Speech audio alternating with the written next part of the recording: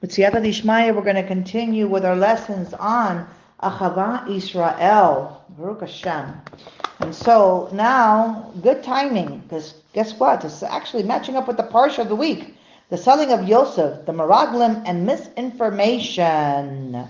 And so, Sinat Hinam is a horrendous sin with many disastrous consequences. We know the Gemara teaches that it was Sinat Hinam that caused the destruction of the second Bet HaMikdash.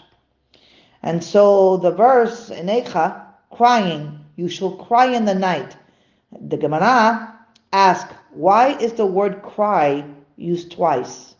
The Gemara answers, when the Jews in the wilderness heard the frightening report of the Meraglim, the spies that Moshe Rabbeinu sent to Eretz Yisrael, they cried, as the Torah states, the people wept that night.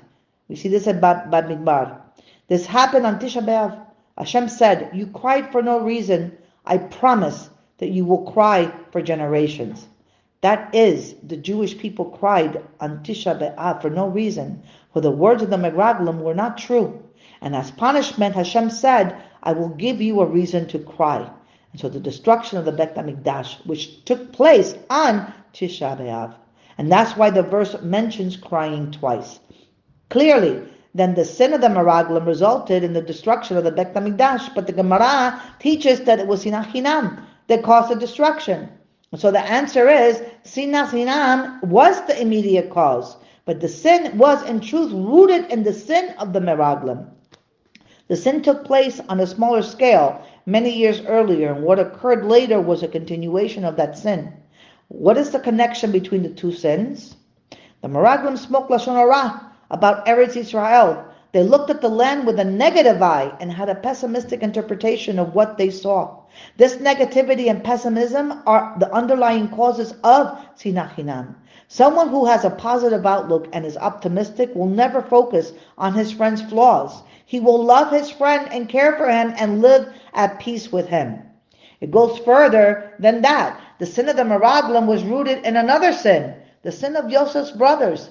Indeed, the Malbim in Eretz Hemda and Parashat Shlach writes in the name of the Arizal that the 12 spies were the Gigulim and the reincarnations of the souls of the 12 Shavatim that were returned to this world. And furthermore, the Chidah writes in the name of the Arizal that the sin of selling Yosef was actually the reason the Jewish people could not enter Eretz Yisrael immediately. And however, they were given a chance to rectify their sin in the form of the Meraglim.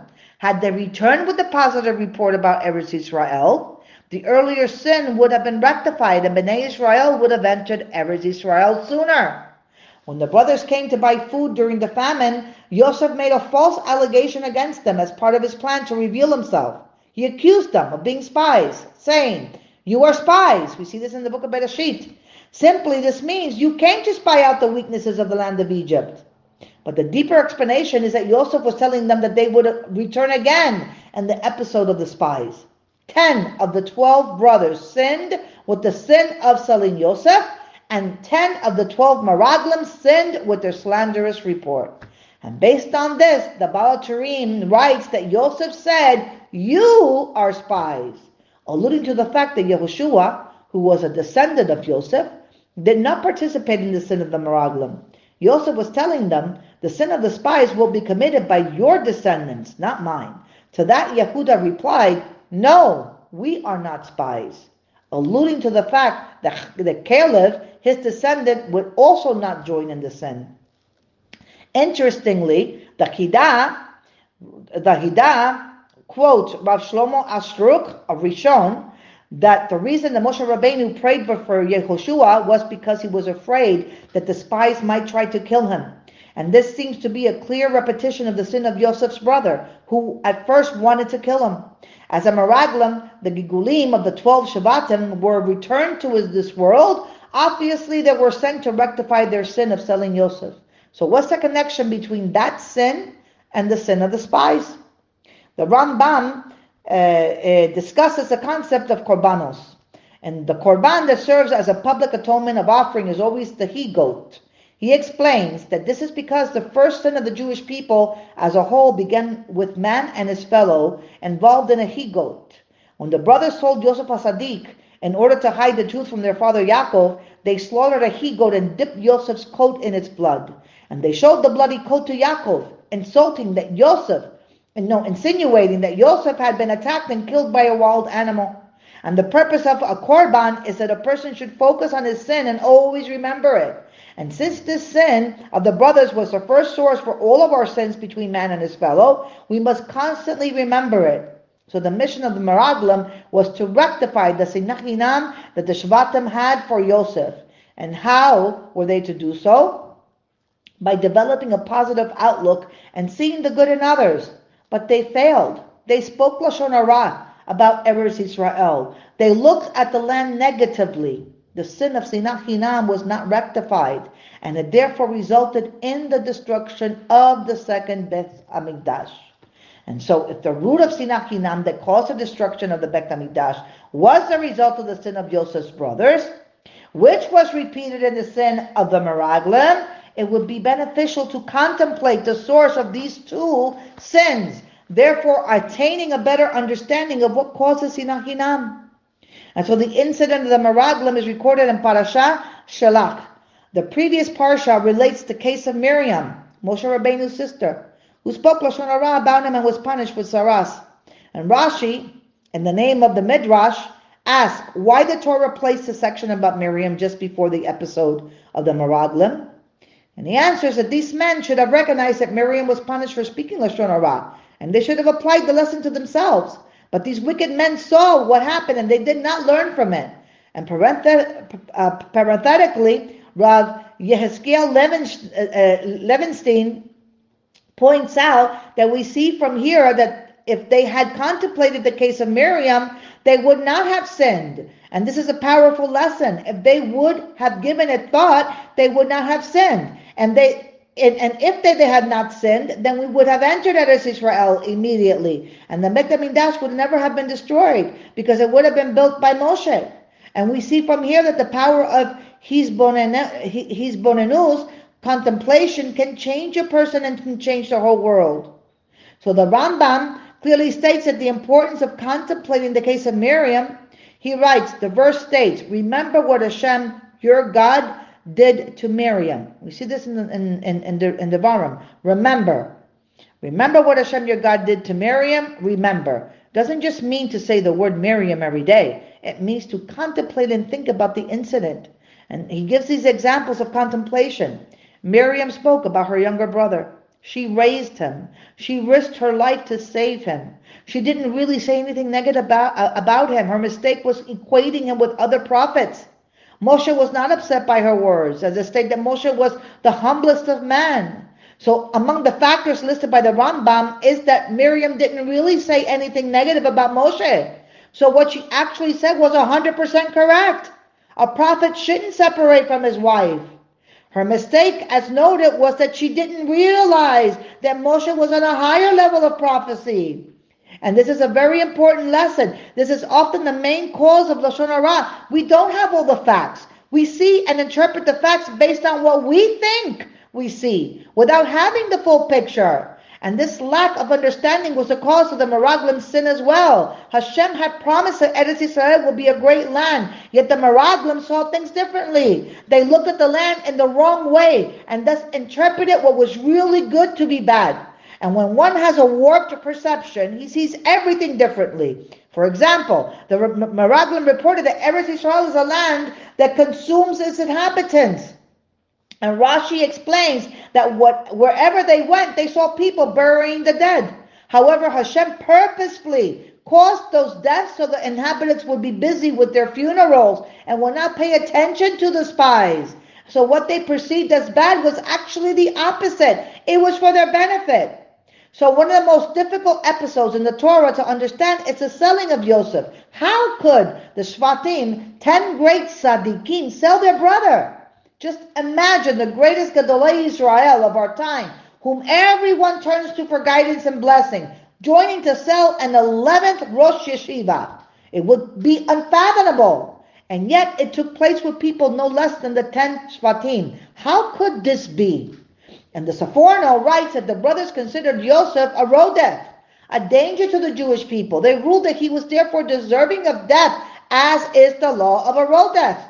And looking back at history, we see that Abraham had a son, Ishmael, whom he distanced. And Yitzhak also had a son, Esau, who he distanced. And now Yaakov was seemingly choosing Yosef as his heir and distancing the brothers. And Yosef was speaking Lashon Hara about them. They therefore deemed him to be a threat to the Jewish people. And furthermore, Yaakov was teaching Yosef what he had learned for many years earlier in the Yeshiva Hashem and Ever. Rav Yaakov Kamenetsky writes that those were special teachings that had enabled Yaakov to survive his galut living with Lavan, and would enable Yosef to survive his galut in Egypt. The brothers knew that the Jewish people would go down to Mitzrayim, but to the brothers, it now seemed that only Yosef would go to Egypt, because Yaakov was transmitting the special teachings of Shem and Ever only to Yosef. So the facts seemed to lean towards their theory that Yosef was indeed a threat to them. And in actuality, however, Rav Yaakov Kamenetsky explains, Yosef was taught these lessons because only he would be exiled in Egypt alone, without his brothers and his family. Only he would need those special teachings. On the other hand, the brothers and their families would come to an existing yeshiva established by Yehuda. Nobody knew the facts, including Yaakov, but Hashem orchestrated events in such a way that Yosef was taught the lesson that he would need. The brothers interpreted the available facts to prove that Yosef was a threat to the Jewish people, and based on that, they were right to sell him. Their misinformation led them to hate him and ultimately try to kill him. This very scenario repeated itself with the sin of the spies. How? The 10 spies, who were actually the 10 Nisaim, leaders of the tribe, deemed Yehoshua to be a threat. They knew that Moshe would eventually die, and that Yehoshua would succeed him. And when they returned from their mission, Yehoshua did not join them in their negative report about Eretz Yisrael.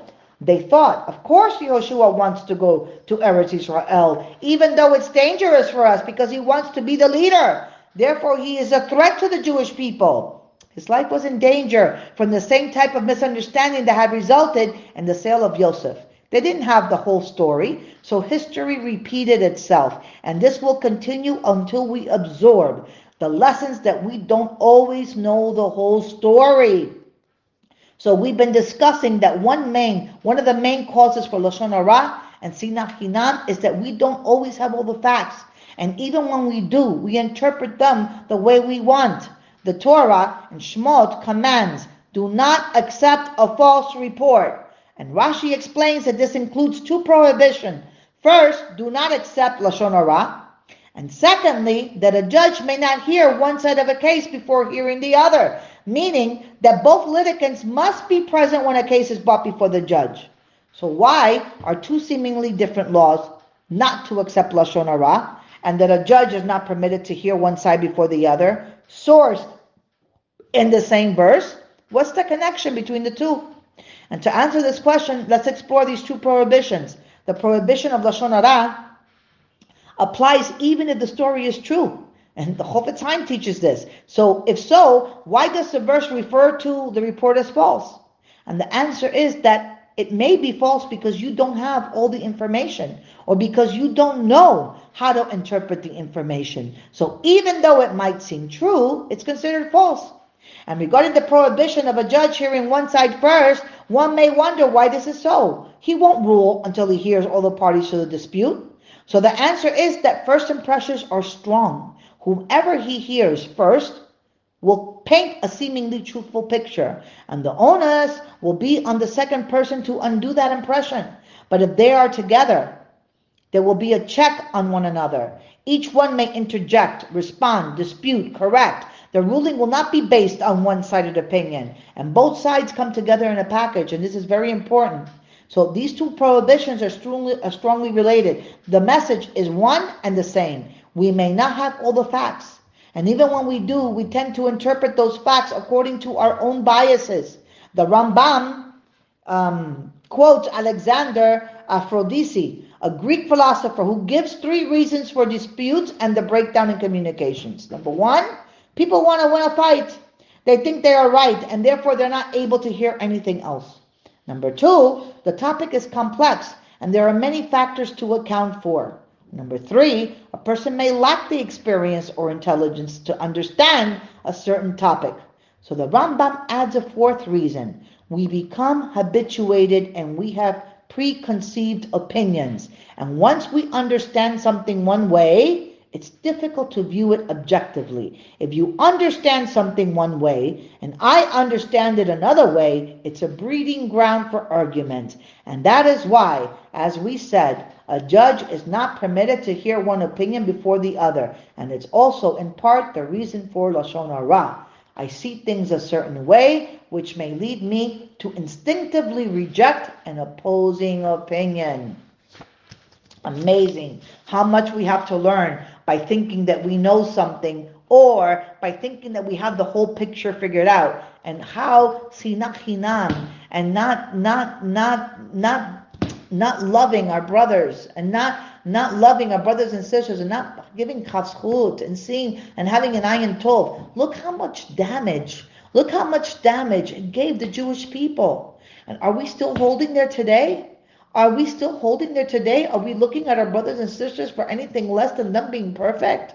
Like seriously, are we looking at the ones with the kippah, without a kippah? Even the Jews, they're Jews, they're Jews. Their process is their process. Their process in this world is between them and Kadosh Baruch Hu. So are we still giving them that ayin tov? And are we still looking at the good that's inside of them? That they also have a spark of Hashem inside of them as well, as Jews all do? Are we doing that? That's food for thought, guys. We need to start to really have an ayin tov on every Jew. On every Jew. So with Siyata Dishmaya, we're going to continue Bezrat Hashem with these lessons. Bezrat Hashem tomorrow. Baruch Adonai, Leolam, Amen, Ve Amen.